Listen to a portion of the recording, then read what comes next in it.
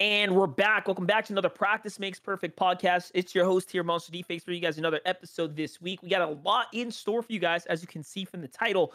Big firings happening across FaZe. They seem to be the topic of choice for us over the last year, but so much more as there are other succeeding esports emerging in the space right now. We're talking about Carmine Corp. We'll give you guys all the juice on that. Optic doing big things and just so much more happening as the gaming sphere is under attack by one of the biggest engines the space has ever seen, and that's Unity. And we're going to talk so much about why that is a terrible thing for the entire space, because one of our favorite games is basically up on the line, which is Rust. So with Connor and John here joining us today as two of the Rust gods, we're going to definitely talk a lot of crap about Unity and why they're making such a grave error here. But with that, let's go ahead and kick things off. We have John on the production today, mixing all the sounds, giving us this awesome episode. What's up, John? Yeah, what's up, everybody? How you doing? And we got of course Connor returning here this week. He decided to put down football for a little bit, but I would not surprise me if he's got the red zone open on the side monitor. So if he sounds semi-distracted, we know exactly why. Connor, what's up, bro? You know me too well. Hey, we're here though, recording on Football Sunday. It's all right. I'll come back this week, just make my monthly appearance as the guys like this clown me for. So we're here. We pushed it back later recording so it would clear. Yeah, some we of did. the We earlier did. games for Connor because we love him. For trying to give us that runway. But yeah, guys, thank you all, of course, for listening in, tuning in with us, vibing with us. We have some structural changes coming to the podcast soon. I think John said he's going to put a little more effort as they're trying to get some guest appearances. If you out there want to hear from someone specific, whether in the Fortnite space, outside of it, industry professionals, anything you want to, as far as feedback goes, hit us on Twitter.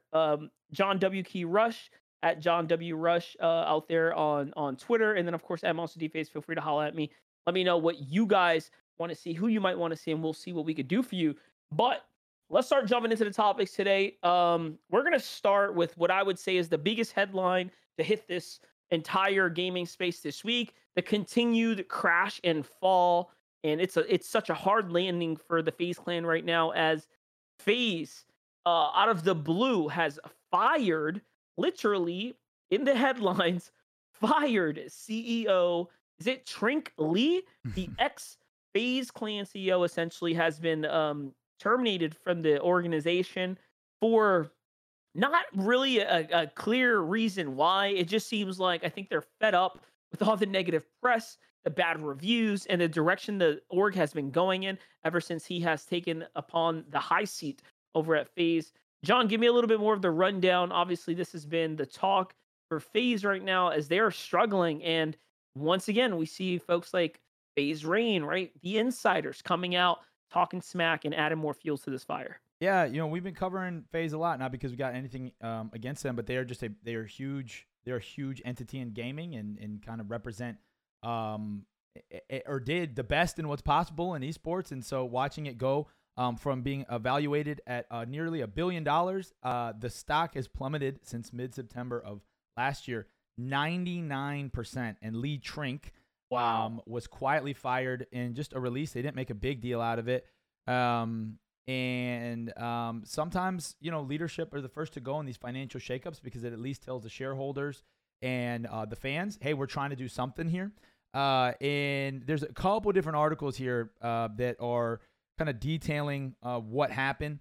There's even some subtle statements here from the former CEO himself that are kind of speaking to how they were essentially setting money on fire.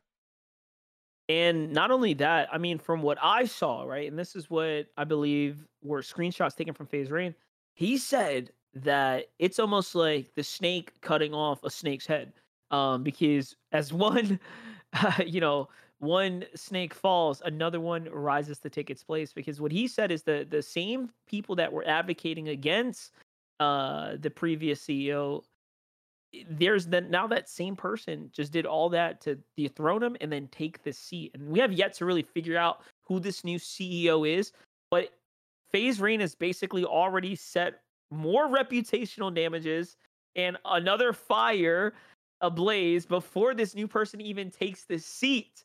Connor, I'm not sure if you saw those same posts from Rain, but Yeah, he is literally setting the next person up for failure before they even get into position. I don't know how they allow him to continue to talk this way without issuing some kind of lawsuit against him. At this point, it's just pure defamation against the entire brand. And I don't think anyone is willing to argue against that. Yeah, I mean, as soon as the news broke out that the CEO was released, he replied, "Doesn't even matter. Trust me." So he is not happy. He still was not happy until I believe they are off the stock market and they have ownership again, which I don't know if will ever happen. I don't think ever will happen.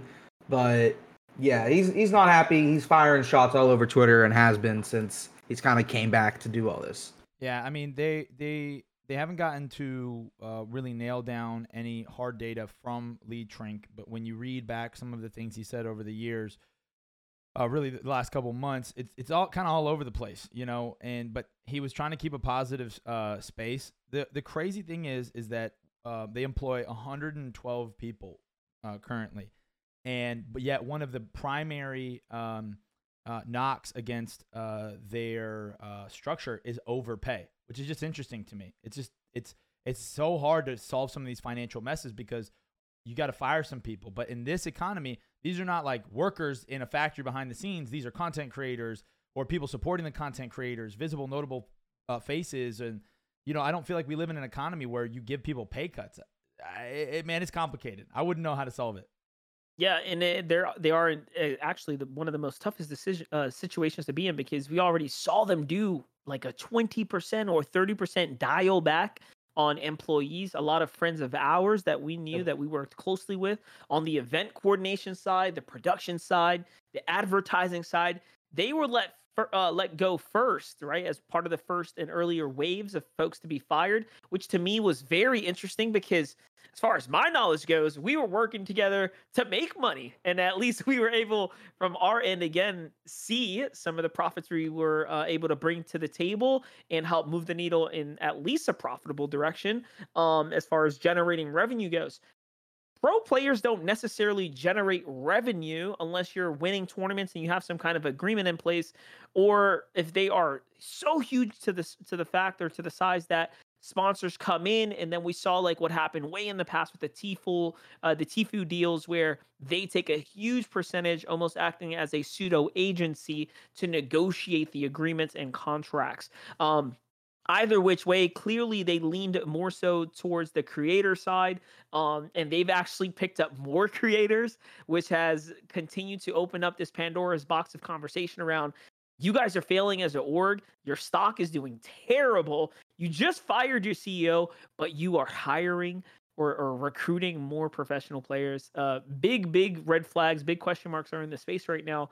And like we said, we don't even know who's taking a seat next, but FaZe Rain has continued to clap and fire shots. And this is not the same for all esports orgs in the space, right, John? We have other orgs thriving right now while we are watching NA's most prominent literally burn before our eyes. Yeah. Final quote from Lee Trink that I think kind of summarizes maybe his philosophy. He's famously quoted in a new Bloomberg article about this. So Bloomberg being a huge financial piece, he says, "We weren't throwing money away. We were creating a mythology." And man, that is inspiring as crap to think about. But dude, that sounds like somebody. That sounds scary, bro. You got to make money, bro. That's what you got to do. Before we move on real quick, there were articles coming out, and me and Monster were at said thing that the article's coming out for. At TwitchCon last year, they threw a party on one of the nights, and they had Travis Scott perform, and there were numbers being thrown out there in articles. They threw like $2 million to have that party at TwitchCon, which doesn't seem like the most financial responsible thing to do, and I didn't think I saw a single camera recording any content there or anything. So yeah, we were quite literally there. I was able to jump around the mosh pit. If you date back to however many episodes there were ago, I believe something around the episode 130s to 50s or so, you'll find us visiting TwitchCon. Go back in time, go check out that last TwitchCon episode that we filmed because MoonPay put on a huge party alongside FaZe Clan. Millions of dollars were spent to get Travis Scott. He participated in like 5 hooks of some of his popular songs and then skedaddled on out of there after appearing late. So really also just shows you like, did they even get the value for the booking of Travis Scott, or what that even costed outside of the open tab bill for the entire night and renting out the club. Yeah, they couple creators from FaZe were referring on the timeline to Lee Trink as midlife crisis man.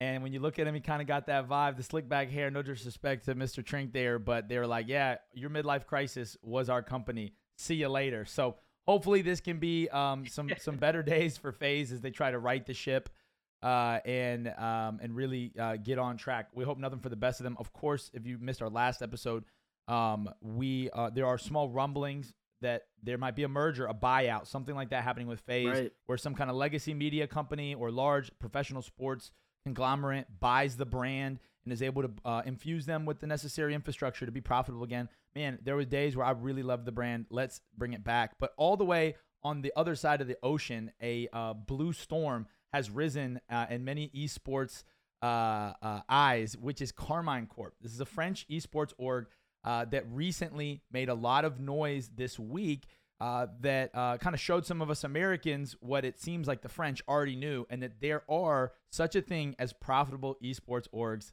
to this day. And just to scope out for a second, for those of you guys that are mega Fortnite fans, you might remember Team Solari. Again, one of the first organizations to ever really show us that viewing parties, investing in the French community and your French players was worth your dollar. They did it right. They built something big. They made their own money. And now we see again another budding, or not even budding at this point, formidable force has arrived in the Carmine Corp, as they have just recently put on their own event, selling out 28,000 seats worth of tickets. Yeah. Yep, it was. Yeah, it's a very storied esports org. League of Legends is one of their primary titles. And just to put it in perspective, they sold 28,000 tickets at their event, and their League of Legends team is not technically bought in the franchise yet. And the last time that the European League of Legends, the LEC, had a proper Riot Games run event, it was the LEC Finals. They sold 14,000 tickets. So Carmine Corp, whatever they're doing is working, because they doubled the ticket sales of what I would normally consider the best in the business right now in terms of in-person esports events. I had no idea who these guys were until 3 days ago.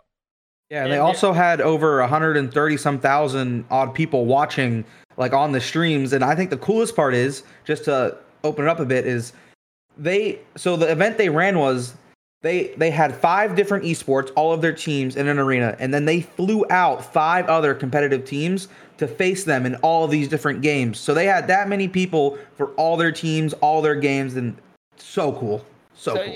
It's a very smart thing to do from an esports org perspective. If you're going to put on an event, right?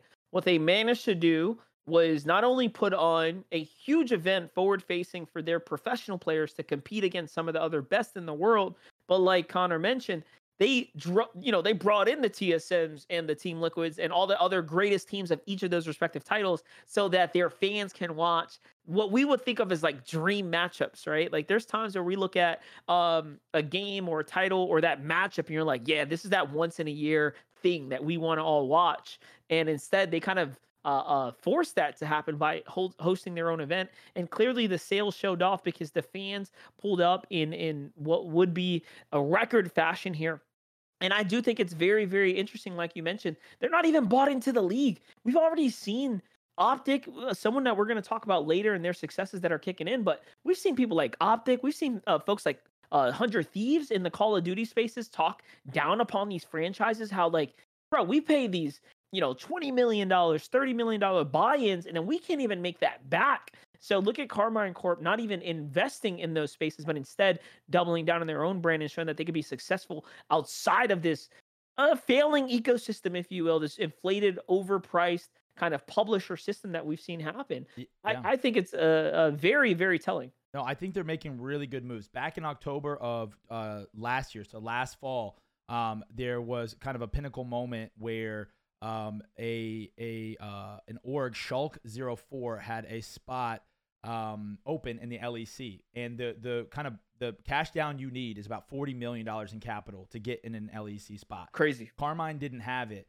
and so the only option they had was to trade in stock and shares in their company. It's a privately traded company. To our knowledge, they don't have any huge cash investors that we know of.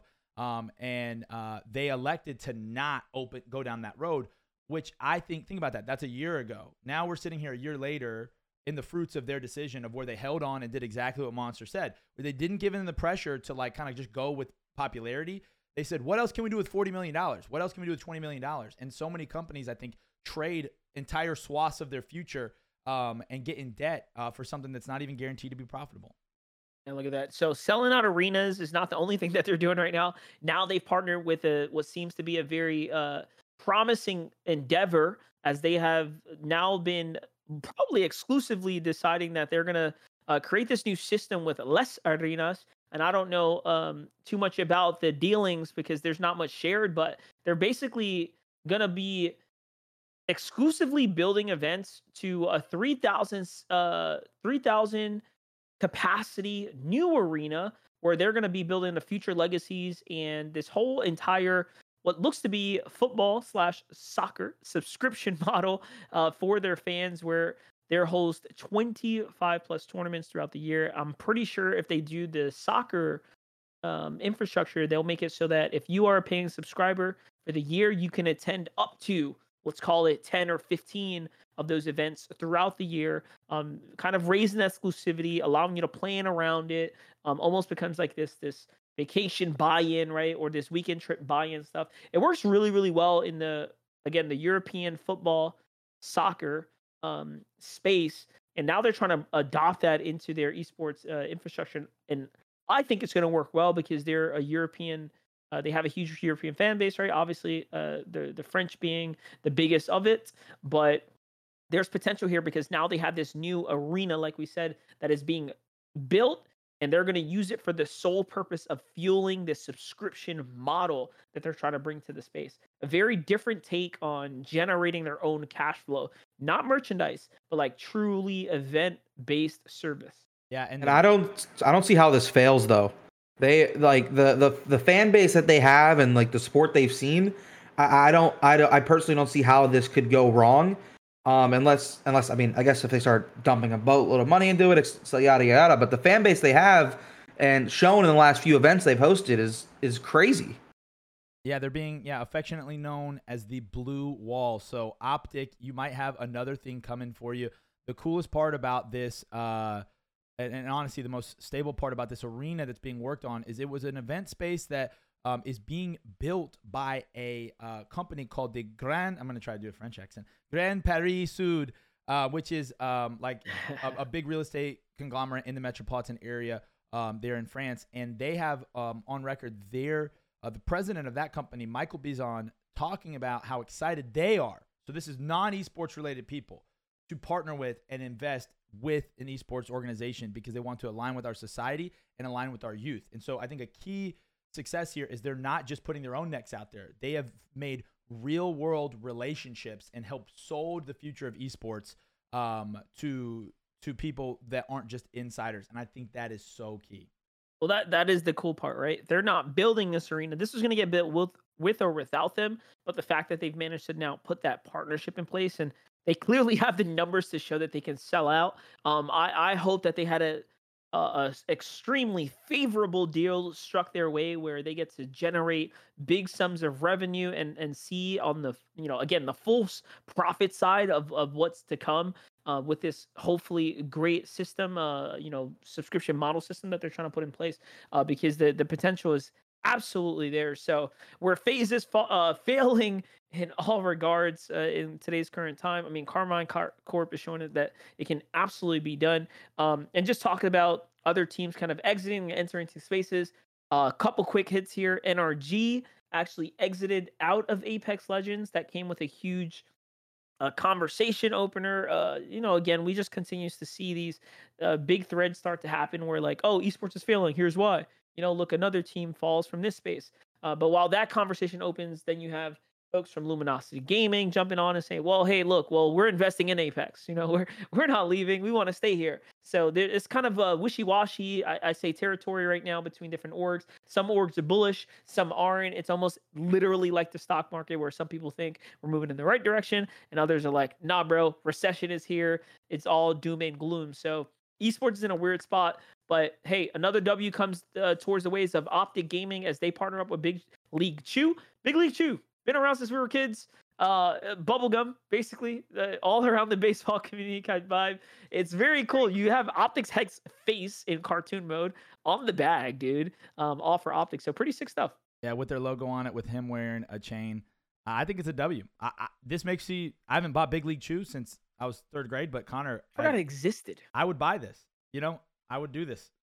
I remember buying that, playing baseball, thinking you're the stuff out there in the field, blowing giant bubbles with it. The flavor went away in like 2 seconds, but you got enough to make those big bubbles. Yeah. So yeah, I mean, maybe I'll buy a pack just to support the old boy Hex, because I think he does cool stuff. So. Well, I think the same thing with the supply happened. The flavor is out of here because it looks like it's sold out. Even when you go to Optic's website right now, which maybe this is just us helping them out. But it says 404 page not found. So I don't know. I guess we're not getting any. I don't know if that's because the gum is sold out, but at shop.opticgaming.com, you can't even find the product, but it might be because it's on the way out. But either way, that's a great thing. I remember when let me pay some homage to the esports heroes. I remember when Straight Rippin', one of the original founding Halo 3 orgs, signed a deal with Dr. Pepper. And Dr. Pepper's in Walmarts around the country, they had the esports, their org on a Dr. Pepper bottle, and you could pick it up. It had an MLG logo, and you'd get prizes. And to walk into Walmart back in 2008 and see the thing that everyone made fun of me for right there in Mainstay, boy, that was some good times. So I think my mom's got some of those bottles somewhere at her house. But man, when esports partners with traditional brands like that, it's so powerful. It's so cool.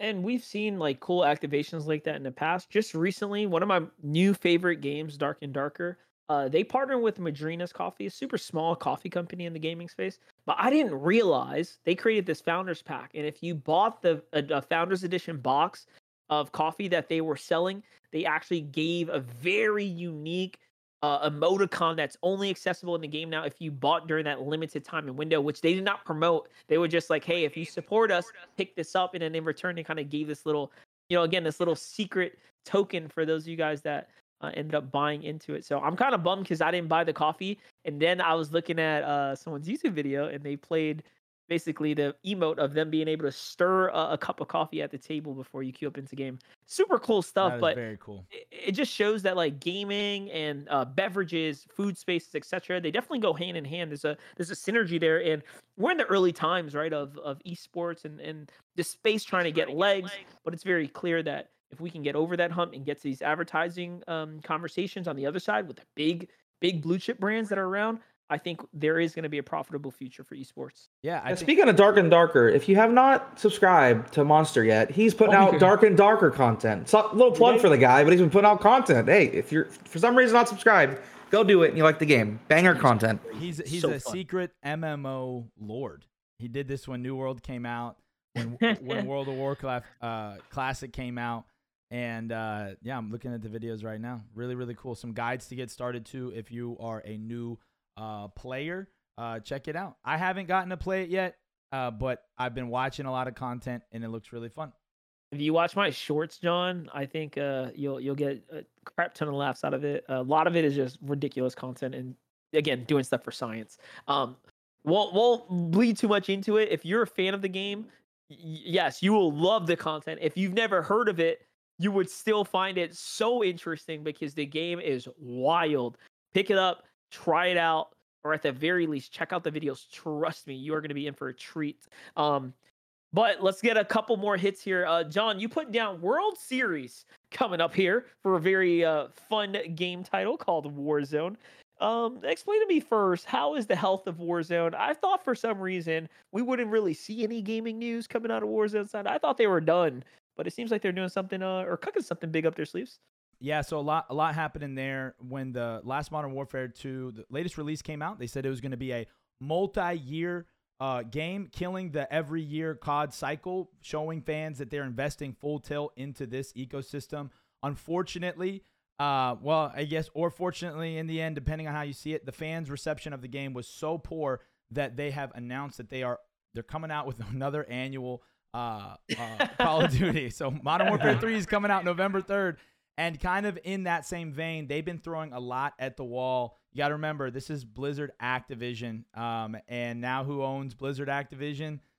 Microsoft. And so these guys, they can't fail. They're too big to fail. So they've been throwing a lot of money in it. And they tried their first ever Warzone 2 LAN. Flew people out to London. Guys, it looked like it was very well done. I don't know what you guys have been hearing on the prod side, but on everything I've heard is there was not a lot of crashes. It was very good. There was 6 rounds and a solo YOLO match, and they gave away a $1.2 million.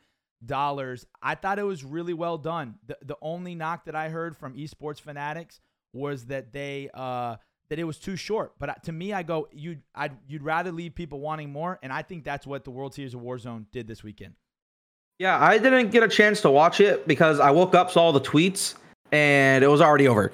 But the man Goj and Spider Tiff, worked with them before on multiple broadcasts, great casters. They were out there. I saw a bunch of tweets from them. And the team that won, I'm going to give them a shout out real quick, Shifty, Biffle, and Sage. The Warzone events I have done in the past, they are always at the top of the leaderboard in those events. And I saw tweets from people like Fallout saying Biffle might be one of the best COD players, and he was putting him on the level of like Scumpy and all the other ones, like just overall COD wise, saying this kid is the future. He's only 20 years old, just won that event, and they're over here calling this guy, he's going to be the future of like Battle Royale Call of Duty. So it was a dominant win. They were ahead coming into game 4. They were already at a margin where it was like they could have impossible to lose. Yeah, they could have slept. And yet in game 6, the final game, they still got the Vicroy, the first place. And so for them, that doesn't always happen, as we know, in Battle Royales, where sometimes you get the first place, by points, and you got 6th place in the last zone of the. But for them to win first place while winning first place in that moment, just even capturing just the joy of esports and seeing those 3 young guys too just walk out there. And I mean, you're talking they were up against the 150 best Warzone players, people like Z Laner, people like Swag, people that are known. Optic had people out there, FaZe had people out there, and these 3 young guys, what I loved about it is they weren't even wearing jerseys, they were just wearing shirts, and I kind of liked that. I kind of liked that it was like these sweaty guys. So Biffle, Sage, and Shifty crushed the team's portion of that.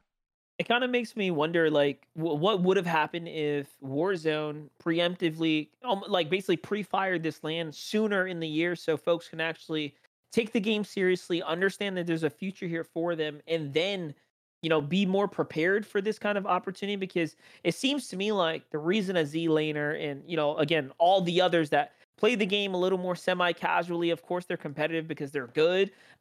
Maybe, again, the effort's not really put in because you don't have this esports infrastructure in place like you see maybe in a Fortnite or a Counter-Strike or whatever, right? There's a league, there's a franchise, there's a season coming around the corner. Warzone kind of has always had this weird space where the competitive space is like, it's kill races, dude. It's just like, third-party tournaments. Yeah, it's Activision saying, okay, yeah, sure, there's $1 million, but the $1 million is going to be broken up like this. We're going to give you $100K, go host your own tournament. Hey, you streamer, here's 50 grand, go host a tournament, right? Like they do it very nonchalantly, kind of spaced out. It's still the same marketing dollars, right? At the end of the day, all these companies are spending the same amount, but it's not the same roadmap when you look to the future. Okay, what is this game competitively going to look like? Is it going to be the best teams facing off against one another? So you don't have that same level of effort being put down. So yeah, congrats to Biffle and stuff, right? They absolutely deserve it. But I think if we were to know more of these were to come, we'd see a more competitive environment. So we don't see that landslide for a first major Warzone event. The insider trading on that is that the CDL, the Professional COD League, which we know is very strict from their franchising rules, has made it really hard for Warzone to even get airtime. And so even scheduling of these Warzone events, what I've read is that they cannot ever conflict with CDL, which is kind of sad to me. Why wouldn't you join forces? And I think there's an opportunity there. I think that coupled with the very lackluster launch of Warzone 2 really set them back. My hopes are that they'll be able to correct all that and really lay out a proper roadmap moving forward. Right. Well, the catch is that, Warzone is again potentially dropping their next title coming up soon. So hopefully there's no delays there. We'll see what ends up happening with that. But talking One about big BRs. one Go ahead. last thread. We have to shout this young guy out. Sage, AQ Sage, was in the solo YOLO, so they had a solo version of it. In Warzone, when you get sent back to the gulag, or when you die, you get sent back to the gulag for a 1v1. And so Omit Sage, who was on the winning team, was in the gulag against a player named Skullface, and he threw the gulag. He let Skullface win and dropped back in very late in the game. And he ended up winning the whole game. And so there is a little fun, it's the things you like to see, the little narratives of like the texture and the storyline of like, why did he do that? And people are saying, well, it sold out this guy named Breadman, and it's just really cool. But I thought that was really promising of things to come. Not only did they have a successful teams portion, but that solos went very well. So Are Warzone, you saying? Yeah, I hear that, and I think of teaming. I think of teaming. Is that what I just heard? I'm okay with it. I want to hear this back one more time. Yeah. So you're saying Skullface was like, dude, I'm out of the running here, but this guy isn't. Go ahead, get back in the game. Is that like what happened? No, it was, he said, the other way. No. Skullface had just won the team portion and said, I have my money. I'm gonna or like, Sage. I'm good. Sage said, I won my money. Skullface, right. I'm going to throw for you. And he literally put his controller down in the gulag. Skullface drops in, and partially because he was dropping in, he was able to land in a favorable zone and won. That's crazy. That makes more sense because he's like, bro, we popped off on day one, team day, or, section one. Like, we cashed out. I don't need to win this, next 500 grand on the solo YOLO or the 100,000, whatever for the win. I want someone else to have that glory, that moment. And then I kind of mess with that now. Okay. That's super cool, bro. That's like really humble. That's cool. Thing to do. That's sick, actually. The kid wins. Yeah, and I mean, people like Skullface too, because a lot of players were playing very ratty in the solos. They're playing with Riot Shields, which is very ratty, and Skullface was just running and gunning, and so he was the life. He was the life, and so it's very, very interesting. More than anything, I love seeing these are the types of things, even though they're disagreements, because some people are saying it's teaming. These are the narratives that make people love gaming, and so it's just I think it's a very, very successful event. My last question to you guys on your opinion on this is, why London? Apex was just in London, and now World Series of Warzone. Is there a European advantage? Maybe fan base. I don't know. Was there a lot of EU players there? I couldn't tell you. Like at the event, that could have been a thing. It was split. I think costs are pretty similar. Maybe it just there's some data out there that shows like the European fan base is probably less likely to travel to the Americas due to cost. Whereas if you got it right, like I'd say the gaming culture of gamers in America would be probably the median home income to the upper wealthier class ish, right? So maybe they're more likely to travel to a place like London because they have the means to. And let's not kid ourselves. EU, it's so easy to travel like anywhere within those spaces. Like you're a train away. All these countries become accessible. So I think it makes sense that major lands would be hosted in a place like London, which is the shortest travel for Americans to Europe as far as major countries go and stuff like that. And then, of course, how easily accessible EU venues are for European citizens and folks alike. So just off topic real quick, I always find that funny. EU people are always like, oh my gosh, it's 2.5 hour drive across the country so far. I'm like, bro, people sometimes drive that for work. Like that is nothing. Like it's just culture difference, but I just find that funny. America sucks. We don't even have 200-mile-per-hour trains yet, just like some of the other Asian cultures out there. So our infrastructure here is terrible. It's no surprise. We're a society built on cars. We're so inefficient. But anyways, again, talked about BRs. John, great hits there. Love to hear the story behind, again, rising players and success stories and moments happen. But big game on the grid right now is called Play Off the Grid. Yeah. Headlined and frontlined by some of the biggest creators in the space, Dr. Disrespect, Clicks, and a couple others that we're again familiar with in the gaming space. They have seemingly risen out of nowhere. It's a 150 player battle royale PvP game with 60 hours worth of story, right? Campaign driven content. And their Twitter went from basically 0 to 77,000 followers off the backs of these mega creators on launch. Now, I'm going to give my first and honest opinion. Teardrop Island looks pretty bad. I think the gameplay does not look very appealing. I think the game style looks, if it was a 1 to 5, 5 being realistic, 3 being Fortnite, it's like a 4.5. It's like, are you trying to be real or you're not? It's not quite there for me. But more importantly, it's like the main character in the trailer, he looks weird. Like, he looks deformed. Like, if they coded him with AI, like they gave it to AI bot and said, make me a trailer, it just didn't look like what I would expect of a what could be a tier 1 brand new BR to shake up the infrastructure and the ecosystem. And they signed the biggest creators to promote it, and it just does not look like it's up to the par. That's just me though. And I'll sound like a professional hater right now, because I am. I just did not like it very much. No, it's the same way that I personally felt about X Defiant, which it still do. I'm like, it just looks like a COD from 2016, and I just think sometimes we get so excited for new that we don't actually sometimes think about it. The other thing that's worrisome to me is if you go on their Twitter, I don't know if you guys notice this, but like there's almost no gameplay. That's troublesome to me. It's all like cinematics, which always to me freaks me out, because I'm like, bro, if your game is so good, show the freaking game, not all these like lore videos. Like, what about the game? So Dr. Disrespect has some gameplay footage up on his YouTube channel. Man, it looks clunky, bro. Like it looks a little clunky. I'm not gonna lie. Which I'm not sure if it's even in alpha yet, but it's very, very interesting. Yeah, first initial reactions after watching it before this recording is the first time I heard of it from John. Basically everything you guys all said. It does look a little clunky.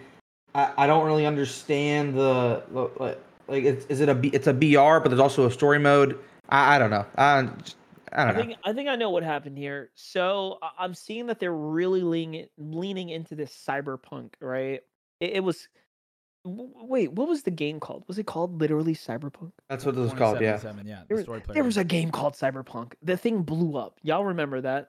Millions upon millions of players. It then failed because the performance was trash. And now it's coming back.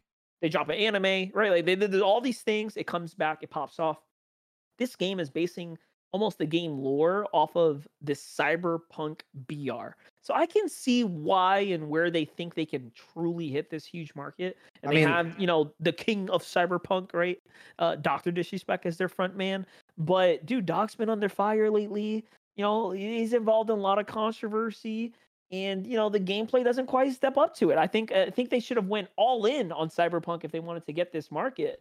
Because the fact is, they're kind of in the middle. It looks like military-esque with cyber touches. Yeah, their bio literally says Cyberpunk free-to-play battle royale coming to all platforms. Yeah, no, it makes sense now. Now that I'm looking at it a little bit more, it doesn't make me like it anymore. I think they could have had something really cool if they went all in on it, the theme.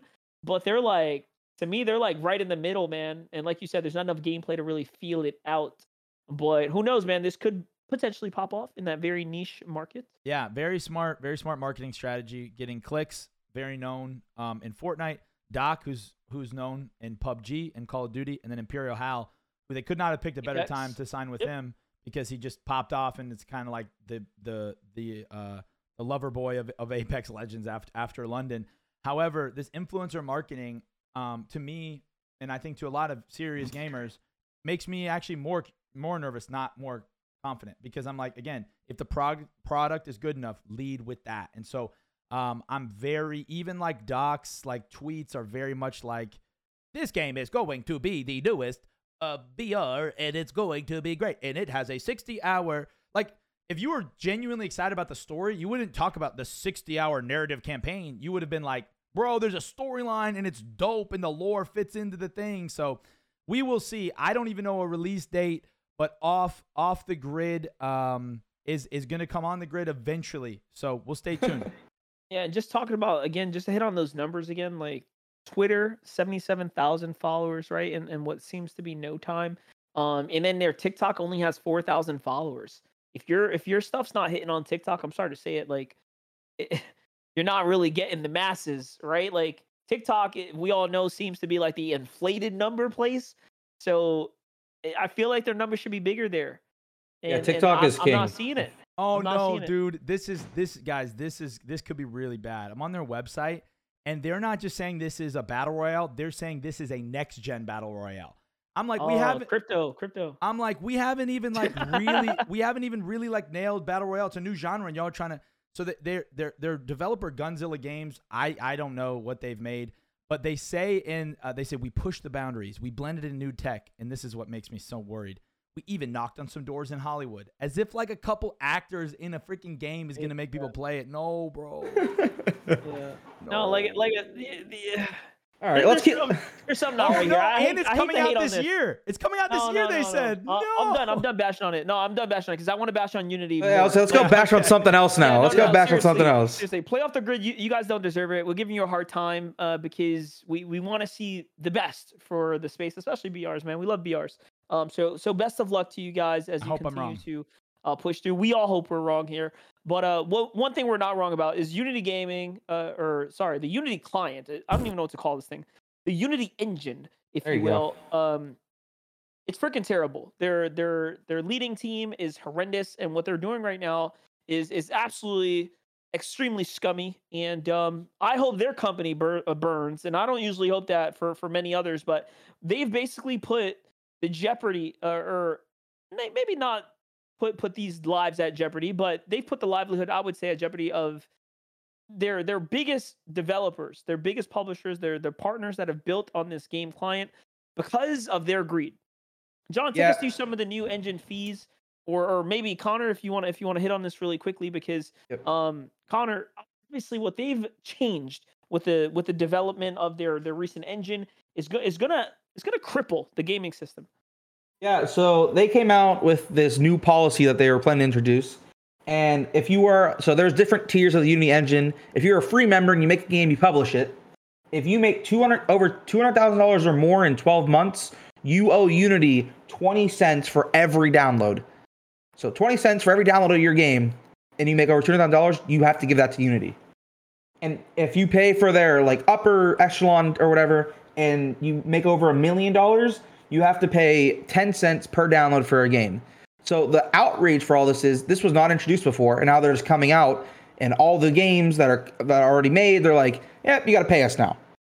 And this is a free to download and utilize engine called Unity Engine, and like Connor is talking about, they have literally in 24 hours decided that they're going to introduce these scalping fees against all of their publishers. And there are games under this Unity engine. There are games developed by Unity Engine that are AAA titles. Yeah, here, let me name a few because I pulled it up. So you got Cuphead, which was a huge single player game when it came out.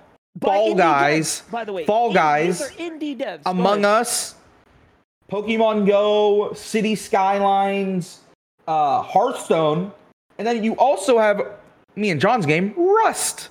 And the owner of Rust was not happy. We'll talk about that in a bit, but it's not crazy. He had a whole post to talk about it, basically saying Unity needs to burn. But yes, publishers are absolutely angry. There are folks that built their entire successes on titles that just so happen to hit big.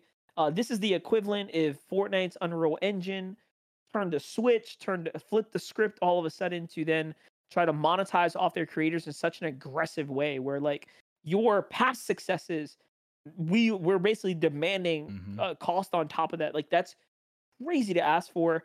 And also the biggest problem that I have with this, and the reason why I'm pretty upset, is that there are known exploits where if someone wanted to basically topple an entire publisher's entire, the whole house of cards, if you will, because now what we're looking at is your game is built on a house of cards, and I'll explain why. It's because if someone was to uninstall the game and then re-download it, that counts as a fresh download in the eyes of the new Unity client, TOS. But more importantly, the most important question was asked is, what if someone maliciously created a IP spoofer slash a device that essentially automatically uninstalled and reinstalled this game, back to back across different IPs? What would happen? And Unity comes out and Forthright says, yeah, there's nothing we can do about that. You'd be liable for it. Huh? Yeah, Like, that was hello? the big thing because That's already everyone was real. like, It's already yeah. happening. That already is Yeah, they were happening in like, how games can you Rust. track this? And Unity was like, basically, just trust us. We're tracking them with our own stuff. Just trust us. You don't have to see it. Just trust us. We know the downloads. But then they come out and say that too. It was just Well, it's a huge. Terrible. It feels like a huge step backwards. Even thinking of the ongoing legal battle between Epic Games and Apple, where Epic is pulled their platform famously. Almost over 2 years ago now, right? Yes. Because Apple would refuse to lower essentially their same rates of, it's like what? It's like 30+% that Apple gets anything that you make on the App Store. And I think there's a lot of people in the gaming community that are just like, man, that just does not feel like a fair trade. And again, Apple, it's kind of like the Twitch revenue share. There's all these themes in gaming that people are these kind of legacy companies are almost taking people by the balls and saying, we're going to just take this money instead of really helping them continue to build. The gotcha moment for Unity is that there are games that are saying, that's fine. It's 2023. We'll just rebuild our game on a different platform. Great. Games like Rust, which are one of the largest games on the community and consistently in the top 10 streamed games on Twitch, have already announced plans to rebuild their game and are using this opportunity to launch Rust 2. And I think if you see the conversations around this, Unity is in big trouble. Yeah, the problem too, just real quick, Connor, is that it's not like they're like, yo, here's V2 of Unity engine, like new features. This is it. Here's why we need to charge you guys, right? No, it's like, yeah, that thing that we already built that you kind of, got used to and you had all the success of. We want to charge you guys for that. And they're doing it in such an aggressive way, like in perpetuity for downloads that you can that can get abused essentially. It's terrible and they know it. Yeah, I just wanted to read this quote here from Gary because I think this is probably what most developers are feeling like. This is the end of his little monologue of all this. It's our fault, all our faults. We sleepwalk into it. We had a ton of warnings. We should have been developing our own engine and pressing the eject button when Unity IPO'd in 2020. Everything they've done since then has been the exact opposite of what's good for the engine. We had 10 years to make our own engine and never did, and I'm sure many other companies are feeling the same way today. Let's not make that same mistake again. Rust 2 will definitely not be on Unity. I mean, that's how I felt when Bayham sold their client to Pokemon Go Niantic, and then we lost our Scrim client. I felt the same way. I was like, yeah, we kind of saw the warnings there. Probably should have diversified a little bit or figured out a strategy. I mean, it's a tough lesson to learn in business, I guess. Tough lesson to learn. Freaking screw Unity. They're doing anything but unify. And it's hard to walk back these things because if whatever they walk back, and they have walked back some, and they're basically claiming, and this is always so bad. You hate to hear it from a big company that you're supposed to trust with your IP, with your jobs. Oh, sorry, we didn't fully flesh out our comms plan on that one. Let us re-explain. You're like, wait, so this really big rollout that you supposedly have thought through all the angles and we're supposed to trust you on, you just forgot to leave out details in the press release? No way, Jose. So it's just whatever they roll back now, they're either ignorant. They already showed their true colors. Yeah, like they're either there is no rolling or back. liars, and neither one are good. And it's just like, man, I don't think you recover from this. Yeah, Twitch, we know you want 25% of all ad revenue. Don't try to hide it from us. That's the equivalent. Always got to give a Twitch diss in this podcast. Dude, I can't believe they did that. And luckily, they reverted. Unity does not seem to be reverting. They are standing on the nails that they have placed in their very own coffin at this point. So I hope that developers like Rust can put in the effort and turn something around in soon enough time. Before the podcast started, I said I wouldn't be surprised if some of these companies, especially like dev teams like Rust, decide, hey, you know what? Let's shut down for 3 months, come out with Rust 2.0 on whatever said date, and then build up all their functionality within 6 months and then have something functioning. But it's really not that easy, right? We're talking about migrating to a fully new Unreal Engine potentially, or of course starting something from scratch, which is probably the more difficult of the two to even try to attempt. But I mean, Rust and them made a lot of money when they went and ported on over to PlayStation and stuff. So I hope they saved Rebuild Rust on Fortnite Creative. I mean, there's Fortnite already engine. Among Us in Fortnite, right? And Only Up and all the other games you can think of. Yeah. So we know it's possible at that point. Well, this is a fun episode. Talked a lot of smack today about, I think, everyone other than, shout Carmine. out to Carmine Corp, Optic Gaming, and Warzone half W. Okay, we'll give it to them. Every other topic we mentioned today definitely had, I think, a lot of bold statements to make on. But hey, man, this is the weekly news, man. There's a lot going on this time around. So yeah, and hope y'all enjoyed it. Shout out to the founders of Carmine, Kamito, Kotai, and Prime. Mad love to those guys, the 3 original creators getting off the ground. So go show love to them on social media. Tell them Prax sent you. We'll help you guys with the events in the arena, okay? You guys need a good crew. Yeah, let us know. There you go. We're here to support. But hey, guys, don't forget to send all your complaints to me at the Fortnite Podcast at gmail.com or at MonsterDFace on socials. Connor, let the people know at home where they can find you throughout the week. You can find me on x.com at Connerio. Yeah. Man said X. He's part of the 61%, according to whatever crazy poll I saw out there. John, where can the people find you? You can find me on Twitter at JohnWGRush. Holler at us. Make sure to interact with us at Practice Server. And if you stay tuned for the content and chaos coming through the pipeline. We talked about it last episode.